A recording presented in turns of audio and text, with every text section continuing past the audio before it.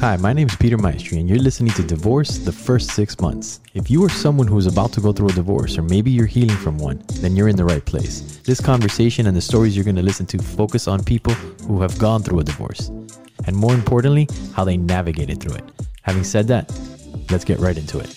Hello, everybody, and welcome back to Divorce the First 6 Months. Today, our guest is Tracy Poizner, and she has been divorced for 21 years and has a 33-year-old daughter. Tracy, thank you for being a yes to this conversation. Thank you so much. And I can't believe it when you say those numbers. Like, it doesn't sound real. It sounds like it's somebody else's story.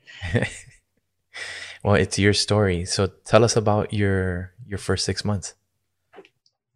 Well, yeah, it's a pretty interesting time, and this is fun because I don't talk about that part of my life so much, or I haven't done, I guess. But I was I was not happy in the marriage that I was in, but getting divorced was never an option for me. Like, my parents have been married forever. All of their friends have been married forever. It's not true that I didn't have friends that were divorced. I was quite judgmental about my friends who had gotten divorced.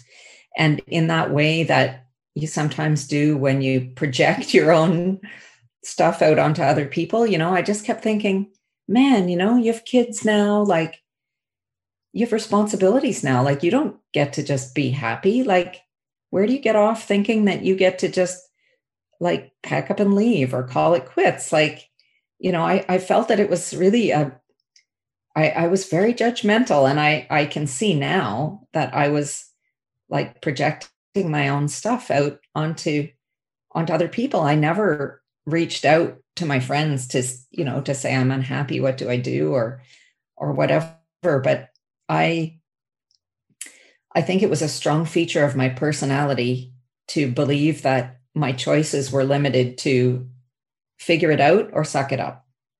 Yeah. And, that was my universe. Like, there were two doors that I could walk through.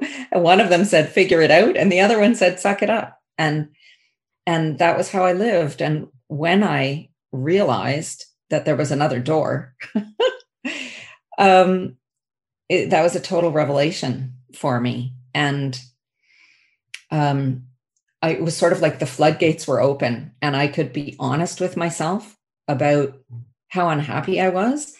And I could allow myself to imagine that there was a future for me where I got to be in integrity with myself, and that could be an okay thing. that was a really major mindset shift for me. So I remember talking to my husband, and we went one time to a couples therapist that I found. And I remember crying and crying there about all the deep, deep unhappiness that I had. And I remember the therapist saying to my husband, okay, well, you can hear that Tracy has this, well of unhappiness. Would you like to know what that's about? And he said, no, I wouldn't. And then the therapist said, well, okay, then you can leave now, and I'll keep going with Tracy. And so I kept seeing that therapist, and my husband kept not coming back. But that was when I knew that there was nothing to repair. Like, you can't work on it together by yourself, right? Like, I couldn't do this teamwork thing by myself, and I didn't have to, because he had really, when that happened, I felt like he had given me permission to feel okay about leaving. Like, I've reached out. Maybe it's possible for us to, find a way to overcome this moment, but there really wasn't. So then it was about, like, the actual physical separating of ourselves from our home. And that actually took about 9 months. it was a really long process of getting him to agree to go, because he just didn't want to go. He thought that it would be okay for us to stay living in the house together, sort of like roommates. And of course, by then I really didn't want that. I wanted to be liberated from the whole situation. So it took a long time to find him, a good opportunity, a good circumstance, another apartment, a way to do it. I did a lot of legwork to make that happen. And I remember for sure the hardest part was talking to our daughter. And I mean, we hadn't been sharing a bedroom now for all this time. So I'm sure it was clear to her that something was up. And, I remember saying sort of euphemistic things like, I'm having kind of a hard time right now, and so I need to have my own space. And excuse me. But I remember when we actually stood together and told her that we were getting separated and that he was going to move out. Oh my goodness.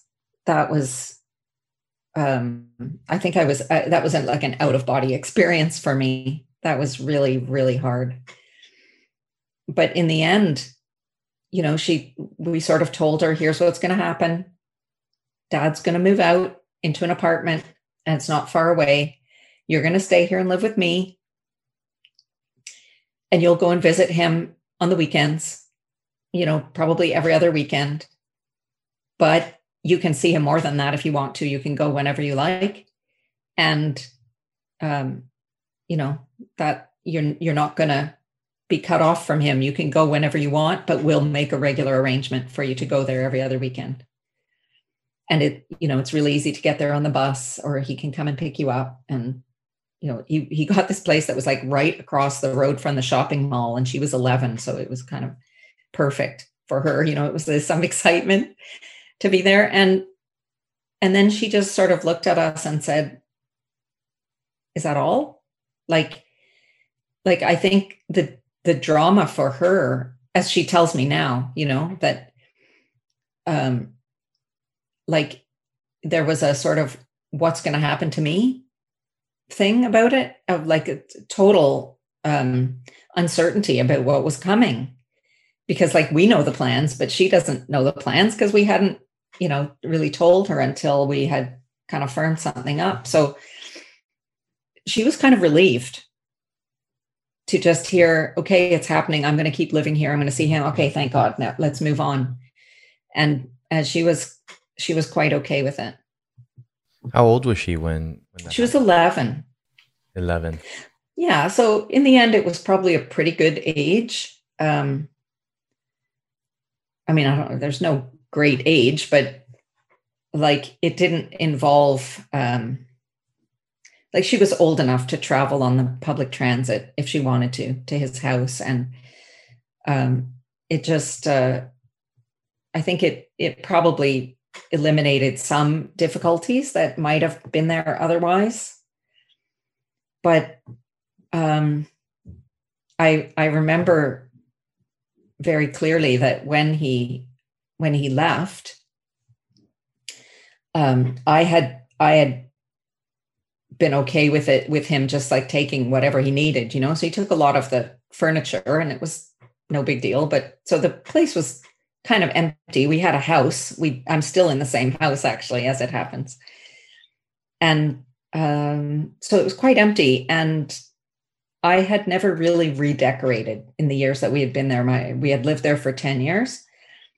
And so my daughter and I decided to take down all the wallpaper from the living room, like the whole downstairs, basically. It was quite wonderful. It's an older house. So I was thinking that we were going to be like scraping, spraying, those things. And this wallpaper came off in whole sheets, like we would just grab the corner and walk backwards. And like in half an hour, all the wallpaper was gone.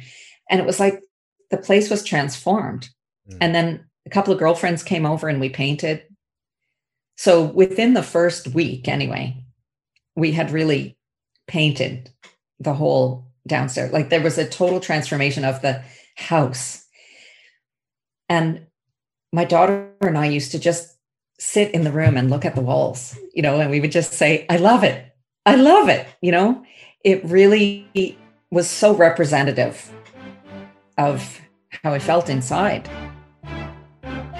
This conversation started because someone challenged me to be vulnerable. So I'm challenging you. Share yourself and your story. Be courageous. Be vulnerable. It makes a difference.